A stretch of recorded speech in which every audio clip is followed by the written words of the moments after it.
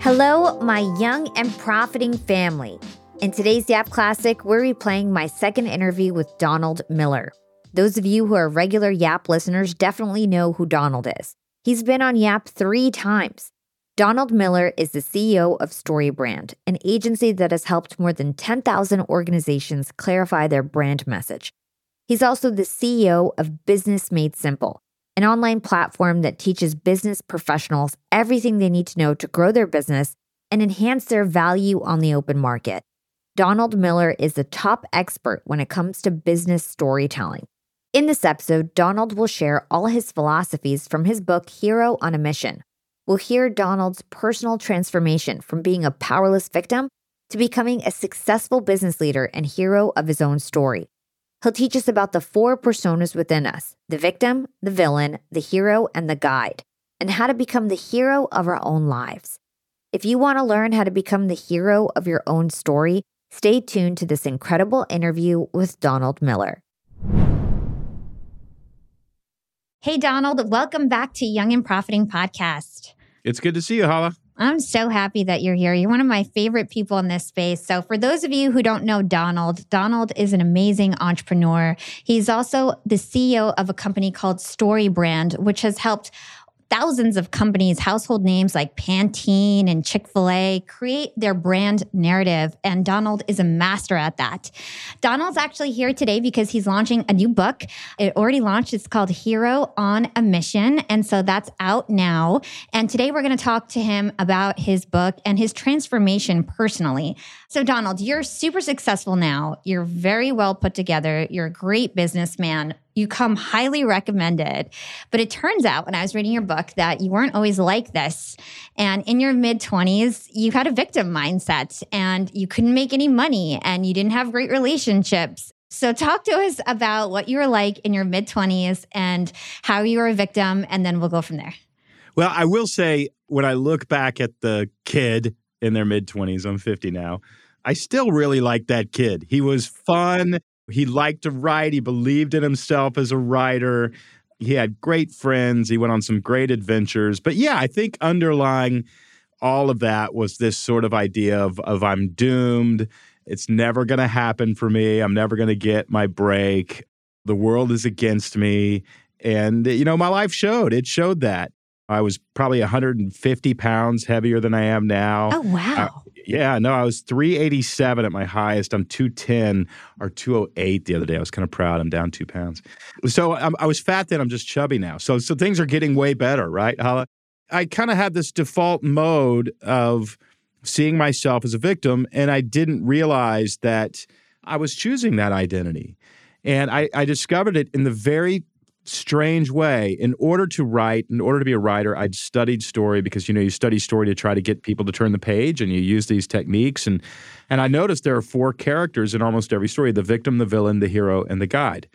And as I looked at my life like a story, I realized, oh my word, if your life is a story, you're the victim. Somebody else is the hero. And you're this bit part that lays around feeling sorry for itself. And somebody else gets the girl and gets the money and gets the job and gets the accolades. And you just suck energy into yourself. And quite frankly, it's not very attractive.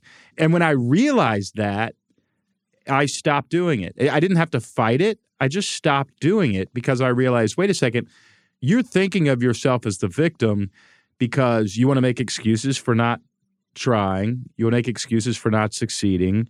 You want a rescuer. You want somebody to come and do the work for you because you don't know how to do it. And none of it is working. And, it's a percentage game. When I began, if I was seeing myself 80% of the time as a victim, I began to see myself 32% of the time as a victim and 60% of the time as a hero. Everything began to change. I mean, everything. I lost weight, got a book published, started a little company, started to learn more and sort of acquire knowledge about how to get better. And, it didn't change overnight, but now 25 years later, my life is not perfect. There's hard things that happen to us all, But I enjoy my life. And more than I enjoy my life, what I'm really saying is I enjoy the story that I'm living inside of.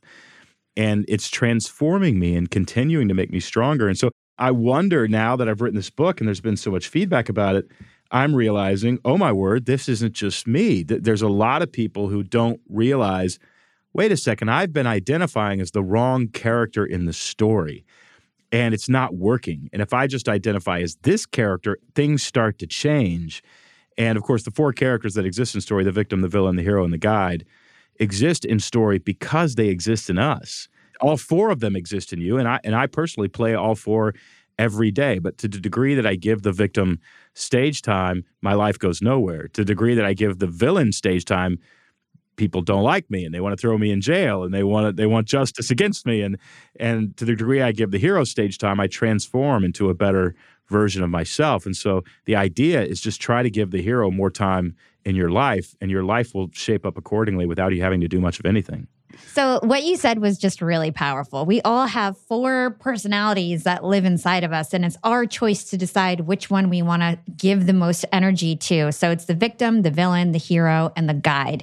Could you really take us deep on these? Break it down. What are each of the characteristics of each of these personality types?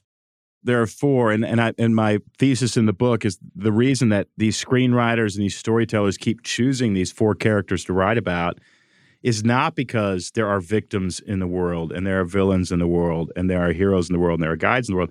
It's literally because they're all inside of us all.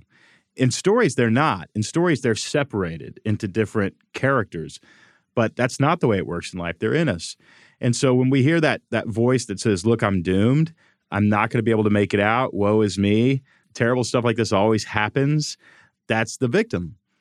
And the victim in a story plays a bit part. The victim in a story exists to make the hero look good because the hero rescues them, and the villain look bad because the villain tortures them. That's the only purpose of the victim. They do not transform. They do not get a reward at the end of the story. Nothing happens to them except that they play off the hero and the villain. And if we do identify too strongly with the victim inside of us, that is exactly what happens to you. I mean, the story of your life literally plays out that way. You don't transform. You don't get what you want. You don't become a better version of yourself. You don't get rewarded. You don't get respected. People basically feel sorry for you.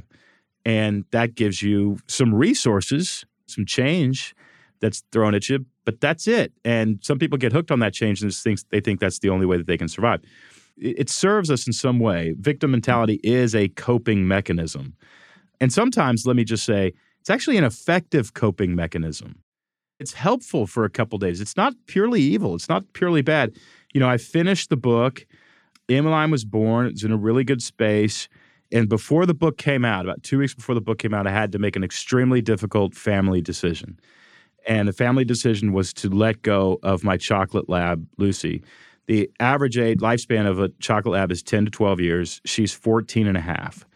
And she had a big tumor, a lot of arthritis, but she was cognizant. And the doctor was saying, look, you know, anything past today, and you're just making her suffer so that you don't have to feel guilty. And, you know, I thought about it, okay, we got to do this. You know, I let her go. It was a beautiful time, a family time together, and let her go, put her in the car. Hala, the next day, I'm in a fetal position in my bed, weeping. I mean, this is, you know, she's my best friend. And my wife calls her my first wife. You know, and I'm saying to myself, I'm releasing a book in 2 weeks defending the idea that life has meaning, and it's all a lie. It's just a complete lie. There is no meaning because we can't keep our dogs. A couple days later, of course, I'm saying, how beautiful is it that she was with me that long and she got to meet my daughter, and she got to move into this house a year and a half ago that's called Goose Hill. It's literally named after her, Lucy Goose. And she taught me about friendship. She taught me about devotion. She got me to Betsy. She taught me to be responsible in relationships. It took a couple days for me to convert and to transform from a victim mentality, which is okay. It's okay. But we can't stay there. We become victims temporarily in life so that we can turn around and metabolize the pain and turn it into strength and optimism and hope. And skill, by the way, and empathy. Beautiful things come from pain. That's the benefit of having understood what I wrote about in the book is you can sort of be self-aware and gently and with great grace guide yourself toward a more optimistic identity. So that's the victim and the danger of being a victim. The villain is very similar. The victim experiences pain, so does the villain. The villain, though, rises up in strength rather than stays the victim. But they rise up in strength not to help others, but to seek vengeance on a world that's hurt them. So the hero also experiences pain. The hero experiences pain and rises up and says, I'm going to become strong so that nobody else has to experience the pain I did. I'm going to defend them and defend the world against these injustices.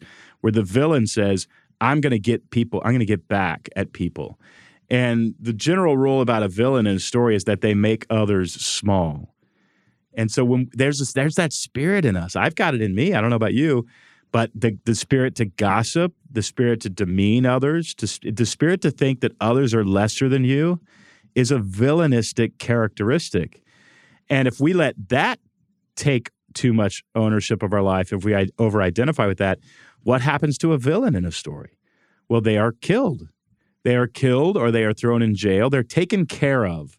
The idea is if we can get ourselves to just function more as a hero than anything else, the story is going to go well. Now, what does a hero do? A hero rises up against what they are challenged with and transforms into a better version of themselves so that they can overcome the challenge. Heroes are not people who are capable of overcoming challenge. They're not. They're people who are capable of changing into the person who can overcome the challenge. So to stay in a heroic mindset doesn't mean I'm awesome, I'm great. It means I can become the kind of person who can deal with this. And you know from starting a company, if you did not have the skill sets to start a company and run a successful company when you started, you had to beat your head against the wall many times until you became the person. And it's by accepting these challenges that we transform. And then once we do transform and we become very competent, what we find is that winning only for ourselves is really empty. It leaves us kind of feeling lonely. And so we want to turn around and help others. And indeed, Hala, your entire company, that's what you do. And so that characteristic is called the guide. And the guide is Gandalf and Mary Poppins and on and on and on in these stories. Mr. Miyagi in The Karate Kid, these characters that show up to help the hero win the day. And so as we get older and more experienced, certainly as we become parents, the guide characteristics come alive in us. And I argue in the book that is actually the most fulfilling role to play. You can't play the guide until you've been the hero for some time, but slowly the guide begins to manifest itself, and that's indeed where we find a deep sense of meaning in our lives. I went and interviewed Pete Carroll, who is the coach of the Seattle Seahawks, many years ago, and I asked him, when did you first realize that you wanted to be a coach? And he said, I had the luxury of winning as an athlete really early in life, and I call it a luxury, he said, because it helped me discover that it actually wasn't very fulfilling. But when I turned around and helped other people win, it was very meaningful to me. It was an enjoyable, pleasurable life experience, and so that led me into a career of coaching. Well, what he said there was, I enjoyed playing the hero. It was really nice, but when I started helping other people win and help other heroes win, I felt a deep calling in my life. And it's true that the objectives that we determine for our lives, if they are mutually beneficial, that is, if they benefit others and they benefit ourselves, they align much more closely with a deep experience of meaning. Let's hold that thought and take a quick break with our sponsors. Young and Profiters, they may call me the podcast princess, but I'm also the LinkedIn queen. I've been a LinkedIn influencer for 6 years now, and I teach one of the most popular courses about LinkedIn. And I love to teach sales on LinkedIn, because when it comes to B2B sales, LinkedIn has got that on lock. LinkedIn is where all the decision makers are hanging out. There are 180 million senior level decision makers on LinkedIn and 10 million C-suite decision makers. These people are on LinkedIn and they're in the mode to buy. They're using LinkedIn for their buying journey, to research vendors or sales reps that they might work with, to look up how to solve their problems, to learn from industry thought leaders. They're in the mode to buy, whereas on other platforms, they're in the mode to be entertained. You want to get them in the right mindset. You want to cut through the noise with LinkedIn ads. In fact, 79% of B2B marketers rate LinkedIn as their top channel for paid media. And LinkedIn has the best targeting because they've got all these different inputs. People are putting their resume basically up on there. And so there's so many keywords that they can use to target the right decision makers so they can hear about how you solve their problems. And I've got a special gift for all you young and profiters who want to try LinkedIn ads. You can get a $100 credit. LinkedIn was super generous. If you want to make B2B marketing everything it can be and get a $100 credit on your next campaign, go to linkedin.com/YAP, YAP. Again, if you want to claim your credit, go to linkedin.com/YAP. Terms and conditions apply. Young and profiters, we are all making money. But is your money hustling for you? Meaning, are you investing? Putting your savings in the bank is just doing you a total disservice. You got to beat inflation. I've been investing heavily for years. I've got an E-Trade account. I've got a Robinhood account. And it used to be such a pain to manage all of my accounts. I'd hop from platform to platform. I'd always forget my Fidelity password, and then I have to reset my password. I knew that needed to change because I need to keep track of all my stuff.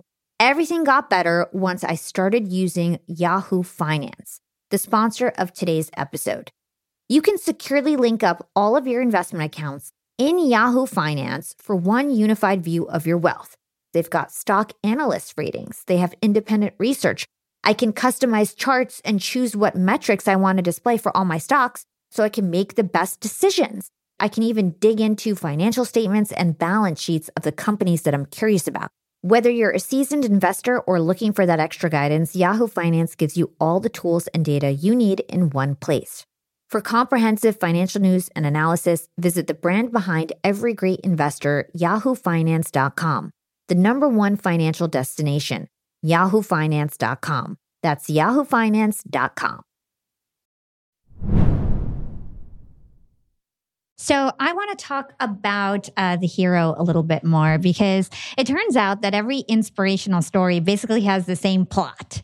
And a lot of people think of heroes as these like big, strong people that always, do great. But really, you say that it's a victim who's transforming. And that's really all a hero is. So talk to us more about that. What is the typical inspirational story that we all know? Well, yeah. So when I say play the hero, most people go, I'm not a hero. I'm not strong. I'm not this. Well, pause your favorite movie and ask yourself if the hero likes being in this particular situation. I don't care where you pause it in the movie. Pause the movie and ask yourself, is the hero enjoying this? And the answer is no. They're not. They're clinging to the side of a building. Their girlfriend just left them. They are having to give a speech and they're not ready. It doesn't matter. The whole movie, they are in a place they don't want to be, having to do a thing they don't want to have to do, engaging a challenge that they don't feel like they measure up to. That's the whole movie. And they're ill-equipped. They're afraid. They don't want to do it. They're in desperate need of help.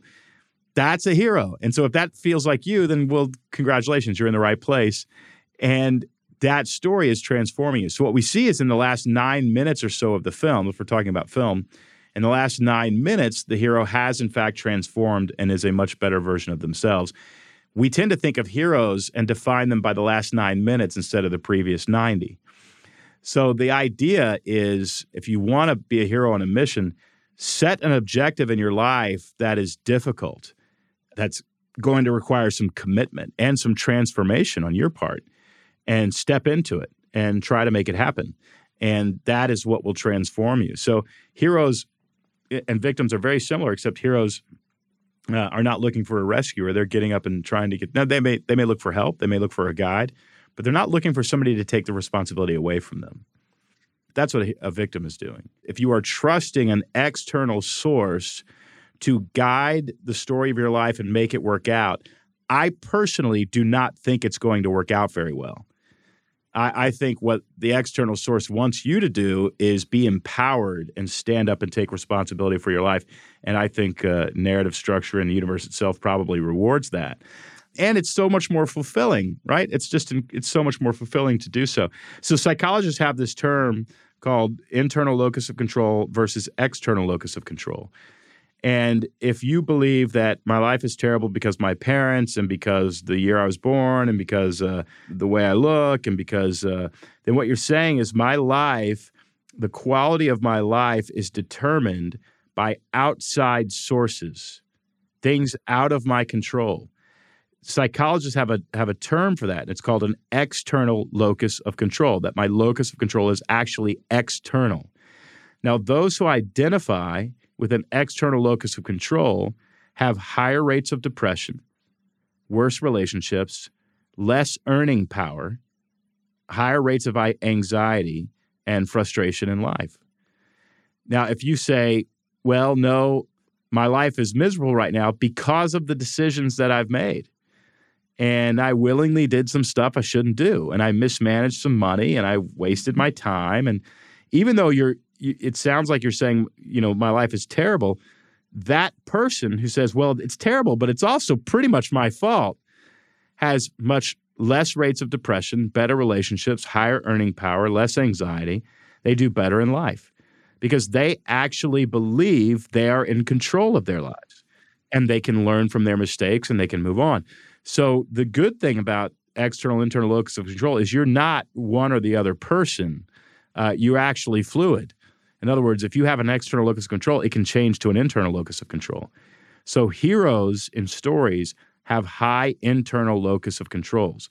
Victims in stories have high external locus of control. So once again, whether we have an external or internal locus of control, whether we think of ourselves as a victim or a hero, determines the quality of the story that we will end up living. Oh my gosh, I love that. So let's say that somebody listening is, there's a lot of people in their mid-20s that are listening in right now that might feel like, man, I feel like I was like Donald when he was in his mid-20s. And I feel like I approach life with an external locus of control and I'm a victim and I approach life as a victim. What prevents them from transforming? Like, what are the big things that prevent people from taking that step to become the hero of their own lives? Well, before I even say that, I want to say that judging yourself, shaming yourself, being upset because you just realized you've had a victim mentality is entirely and completely unhelpful. When we say to ourselves, you're such a little victim and you've wasted the last 10 years and, if you weren't such a victim, people would like you. Freeze that voice for a second and listen to it. Who is that talking? You know who that is talking? It's the villain. So now you're in a worthless conversation between the villain inside you and the victim inside you, two roles that will completely ruin your life. So we've got to ignore those voices, and we can't give them the microphone. What we have to do is say, have some grace. You have seen yourself as the victim because, and I'll tell you why, even if you had a wonderful, healthy childhood and there's no trauma, you see yourself as the victim because your parents did so much for you because they are loving and good.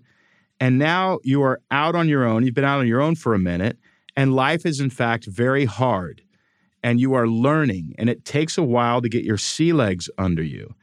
And rather than face the challenges sometimes, you've given into a bit of a victim mentality as a coping mechanism to deal with the pain. And I would say, well, that's completely understandable. And not only is it completely understandable, it's kind of funny. It's kind of charming, right?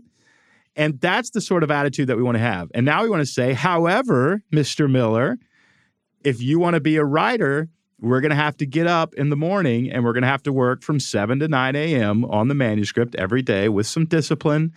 And we're going to have to accept this heroic journey and transform. And that is the attitude that a hero has. And so what would my advice be? One is don't kick yourself around for being a victim. It's wasted energy. The second is a hero has an objective. So we need to define what it is that you want. Do you want to be a writer? Do you want to start a company? Do you want to be an influencer? Do you want to get married? And do you want to start a family? Do you want, what do we want? And we need to write those things down. And I recommend in the book writing them down from a very interesting perspective, and that is the perspective of the end of your life. So I give the assignment in the book to write your eulogy, to actually write your eulogy as though people were reading it after you died, and talk about the things that you have accomplished. And what that does is it opens a story loop in our brains. Will you get these things done? Every morning, including today, about 4 to 5 mornings a week, I read my eulogy. It's how I start my morning. And my eulogy talks about the fact that Donald Miller has lived three significant stories. One is he started a company called Business Made Simple, which became basically a college at a major university for entrepreneurs. So I have a meeting with the president of a major university here in a couple weeks to pitch all these frameworks to be housed inside their university. Well, why do I have that meeting? I have that meeting because every morning I get up and I read that story. So every day I'm putting something on the plot. If this president says, Dom, we're not going to do this, I'm going to get a meeting with another university. But this college is going to exist. I didn't manifest it. I decided, I pointed there and I went there. There's nothing magical about, saying I'm going to eat an Oreo cookie and then you eat it. That's just what you do. But it did, it gave me that. The second is my family story. My wife and I and our daughter, Emmeline, live on 15 acres in Nashville, Tennessee. We have an event space. We're building a guest house. It's a beautiful sort of mini retreat center. And the vision several years ago that I wrote in my eulogy was that we would live in a house that serves the world, that thinkers come here, writers come here, entrepreneurs come here. You can't pay. It's all free. And a couple weeks from now, Evan McMullen is coming. He's running for Senate in Utah. He's going to speak to a group of influencers here. A former representative from the Red campaign is coming to meet with country music singers and the governor's office to talk about criminal justice reform. All of that was just an idea. But what it was a story that my wife and my 6-month-old daughter could live into. And what I was trying to do was say, okay, we're gonna start a family. What would be the coolest place you could possibly grow up in to realize that you can change the world? And we dreamed up this house and an event space in the backyard and a guest house where writers come. Right now, a couple writers are upstairs. One of them wrote a book about the lead up to the Iraq War. We had a great dinner last night, talk about it with some people. It's just a place where wonderful conversation happens. Well, you say, Don, that sounds so special and so magical. It was just an idea, right? And then you start doing things toward it. Another one is something called Build the Middle Class that will exist by the end of the year. And basically, it's a petition that people can sign.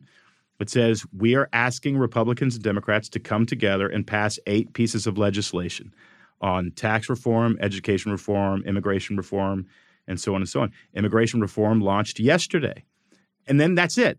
I don't have any time. I've got 30 years left in my life, and then I'm dead, and I will never come back to this planet. So I have 30 years left, and if somebody comes and says, Dom, we'd love for you to do a TV show, I look at my eulogy and I say, there's no TV show on here. I'm sorry, I can't do it. I've got 3 stories, and I'm going to live these 3, and I don't have time to switch gears right now. So that's the thing that if you're in your 20s, it's not too late. In fact, you're in the perfect time to say, well, look, what 3 stories do I want to live? And the great thing about being in your 20s is you can actually live one of them, file it away, and start another one. You've got so much time left. But a hero is always inside of a story. And one of the most dangerous things you can do is live your life and not know what story you're inside of.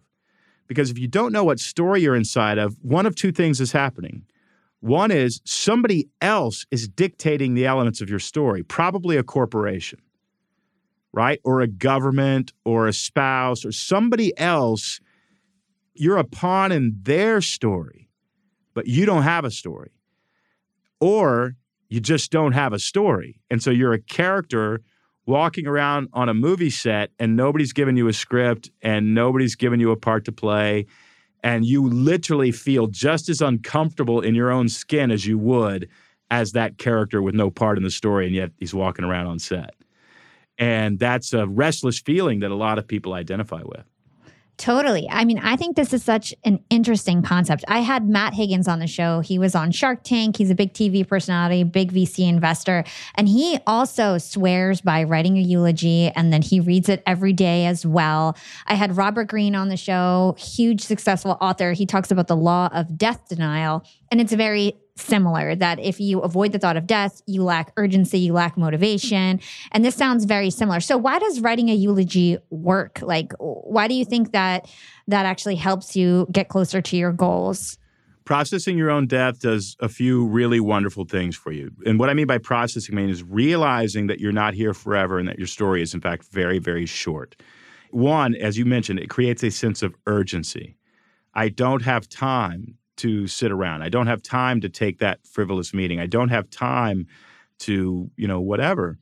I don't have time because I only have a certain number of days left.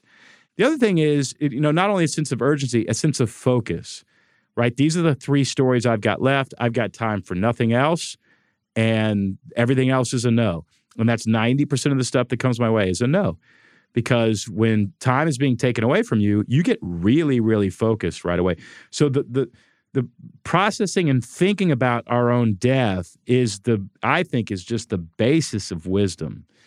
And if you say, Don, that's morbid, I don't think we should think about our own death. That's sad. I want to be really clear what you're saying. You have the right to say that. Certainly you do.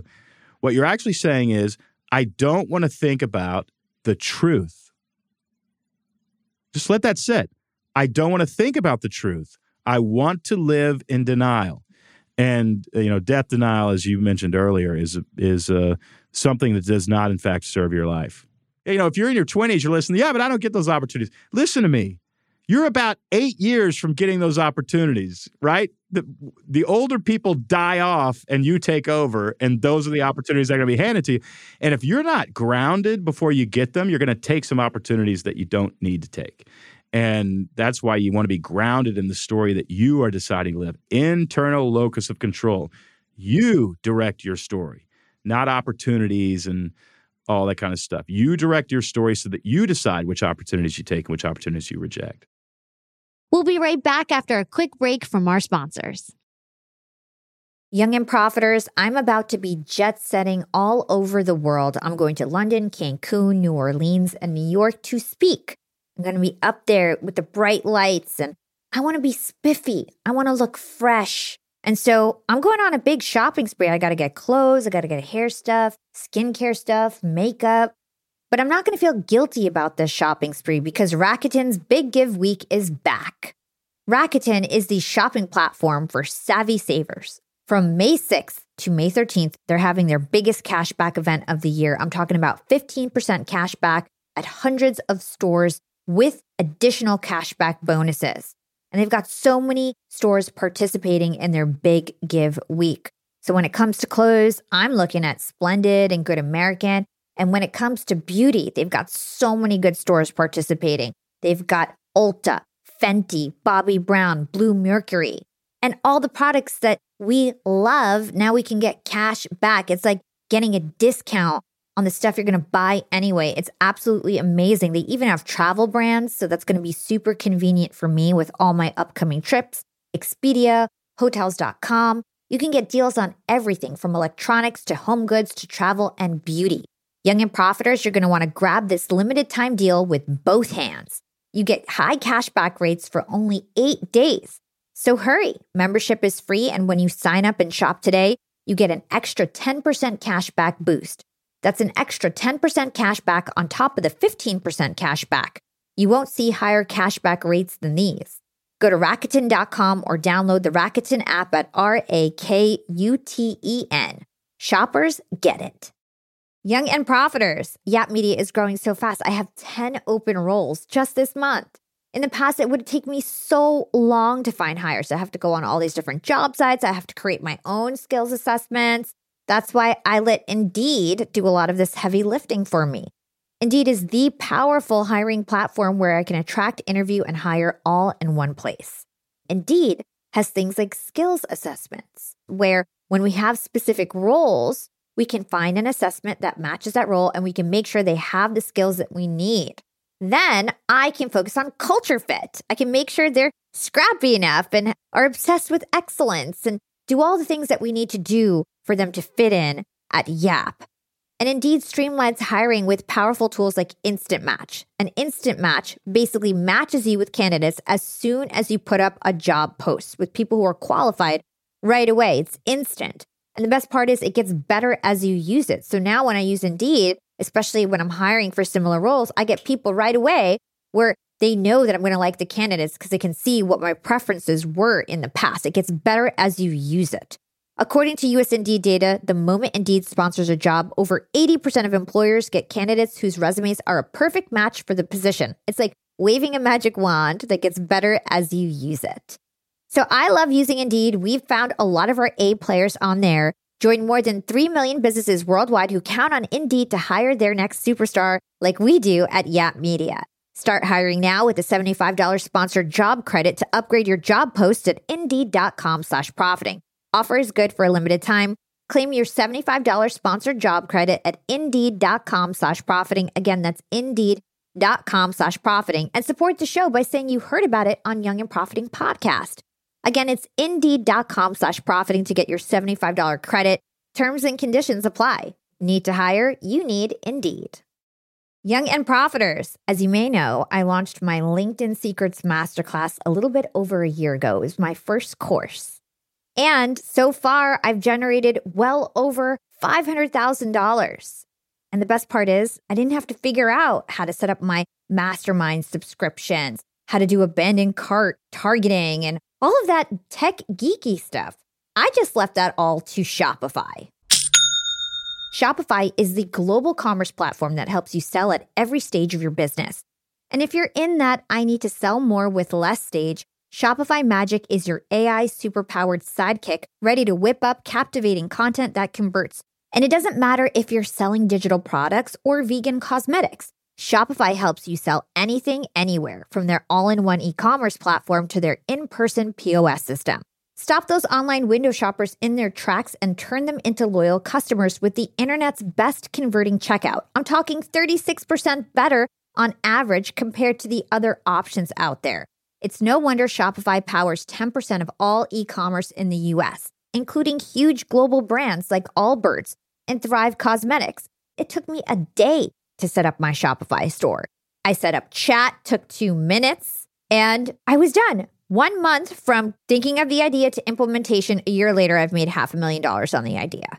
That's what it takes in 2024, just a good idea, and then utilizing a platform like Shopify that can help you make it a reality. There is no excuse these days. If you've got a good business idea and you think you'll be a good entrepreneur, you don't have to wait any longer. You don't have to be super techie, and you never have to worry about figuring it out on your own. Shopify's award-winning help is there to support your success every step of the way.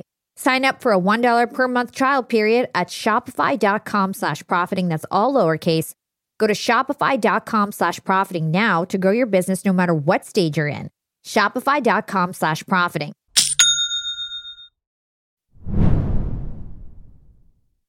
Love that. I think all of this material is excellent. We're going to link it in our show notes. So last time you came on the show, I always ask this question at the end of my show. What is your secret to profiting in life? And you mentioned Viktor Frankl, which after reading your book, I learned he was your favorite philosopher and he really changed your life. And I think his story really helps tie all of this together. So tell us in more detail about Viktor Frankl and his story and how he transformed from victim to hero. And then we can kind of take a look at his framework too. Well, Viktor Frankl was a psychologist in Vienna in the 1920s and 30s, and he developed a theory alongside, theoretically at least, Alfred Adler. Certainly there was some Jungian instincts in there. Sigmund Freud was alive at the time. Something was going on in the water in Vienna because those guys, a lot of smart folks came out of there. And he basically said, man's dominant desire is a desire for a deep sense of meaning, which feels like purpose in their life. And he developed something called logotherapy, a therapy of meaning, in which he prescribed a certain way of living to people, which gave them a deep sense of meaning and helped them overcome depression, anxiety, and a bunch of other stuff. And he applied it inside the Viennese hospital system specifically for suicidal high school patients. They had a serious suicide problem around the time grades were released. When he applied logotherapy, when he basically taught them to live as heroes on a mission, the suicide rate dropped to 0. And he was writing a book on his theories when World War II broke out. And the Nazis began to collect Jews and put them in concentration camps. Being a Jewish man, Viktor Frankl was taken with his wife, who was pregnant. His wife, Tilly, was pregnant with their first child. She was murdered. His parents were murdered. The manuscript in which the thesis was confiscated and taken from him. And he spent years, I believe, in 4 different concentration camps and survived. And after he survived, instead of being despondent, certainly he was in incredible pain, but he rose out of that victim mentality and began delivering lectures around the world on how life, in fact, does have meaning and is, in fact, beautiful. And, of course, who's going to argue with him, right? I mean, I'm sorry, your sugar cravings don't measure up to what this guy has been through. Yeah, if And he's not saying, a victim, then nobody has the excuse. That is right. And so he was incredibly influential on this book and influential on me, personally. I'd say he saved my life and maybe saved the quality of my life. But just a wonderful, wonderful person who has proven that life, in fact, has meaning. What's really interesting about Viktor Frankl is he didn't actually tell us what the meaning of life was. He told us how to feel it. And he doesn't answer the question, what is the meaning of life? Or why does life have meaning? He just says, here's how you experience it. And so what it does is it makes the stuff I talk about in the book, and that's what the book is. It's a prescription for logotherapy. And it makes the work theologically agnostic, philosophically agnostic. I was meeting with a friend, having coffee, an acquaintance, I should say, back in Portland many, many years ago. And it was very obvious they were a nihilist. And they said to me at one point, well, life is meaningless. And that could be the state motto of Portland, Oregon, right? I mean, it's just, it's that kind of place. And I said something a bit offensive to them. I wrote about it in the book. But I said, what if life is not meaningless? What if just your life is meaningless? And of course, they didn't think that was very funny. But what I meant by that was, what if the stuff that you were doing inside of your story is giving you a bad experience? And what if it's not life itself? In other words, what if you're writing a book and what you're actually saying is, this book is not interesting? And the good news is, if we can get ourselves to believe it and understand it, is that the book can change. If you know how to live a certain way, the book can get really, really interesting really fast. And I'm a living testament to that because I really like my life. It's not always easy. It's not, I cried myself to sleep when I had to put my dog down. There are painful, painful elements to it. There are hard things. Today we took Emmeline to get her last shots at the doctor and hold your crying baby while she doesn't understand why somebody's poking her with a needle.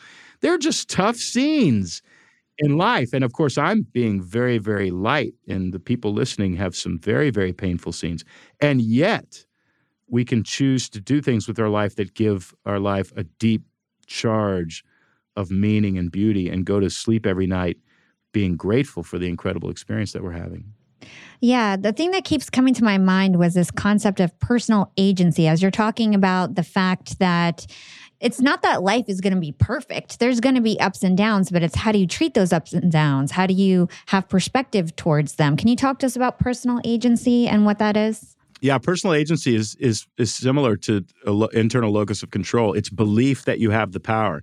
And the one thing that you have the power over that nobody can take away from you is your perspective on life, including your perspective on very, very difficult things.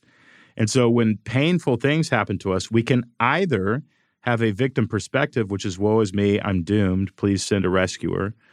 Or we can actually say to ourselves, wait, this is painful, and also it somehow benefits me. It's both. And that's the prescription that Viktor Frankl would give to his patients. He would say, when something very painful happens, acknowledge it. Don't be a delusional optimist. Acknowledge it, grieve it, and also realize it comes with benefits. And in other words, redeem our pain. I met a young man who, his son, he came home from church. His wife had stayed back at the church. He came home from church, and his 3-year-old son, they went to take a nap, and 3-year-old son woke up, went into the garage, got back into the car, closed the door, and died of heat exhaustion. And he came to me and he said, Don, I want to write a book about this. I need to process it. And he ended up writing a book, and now he travels the country and he helps people understand how to grieve the loss of a child. He did something with it. Now, does that bring back his son? No. But what it does is it redeems the pain and uses it for good. And that has given his life a deep sense of meaning. So any of us can do this. And what's the alternative? The alternative is buy a truckload of whiskey, get a divorce, and drink yourself to death. I mean, well, that's the victim life. And we're not going to do that. We're going to redeem our pain. What is the one actionable thing that our listeners can do today to be more profiting tomorrow? Okay, I love this. And your listeners are going to hear this several times throughout the year. Just answer the question, what am I grateful for? What am I grateful for? One thing that victims and villains do not have in common, or do have in common, is they're ungrateful. If you ever find yourself playing the villain or playing the victim, stop and ask yourself, what am I grateful for? And you will immediately exit victim and villain mentality. Because you will never, ever hear a villain in a story say, I'm so grateful for my friends. They will never say it. And no victim will sit there in a dungeon and go, I'm so grateful that there's a shaft of light that I can study the sun. They don't do it because that would transform them into a hero. And so if you want to go from victim to villain to hero real quick, just ask yourself what you are grateful for. So that's the one thing that I would say leave with. I love that. And that reminded me of something that I didn't get to ask you. Why is the question, who am I becoming, a really important question to ask? Because it does two things. It defines a direction for your life, for your personal life, for your character. And we all need a direction. We all need someplace that we're going. Otherwise, we wander around and we walk in circles. Right? And it also reminds you that you are not a fixed, static creature. You are somebody who changes. And so, yes, you may struggle with that right now, but a year from now, you probably won't because you are somebody who changes. And it's very, very dangerous to think of ourselves as bad at math. You're not bad at math. You're somebody who hasn't applied yourself to learn math. But you're not bad at math. It's not your identity. So we want to have a growth mindset, as Carol Dweck would say.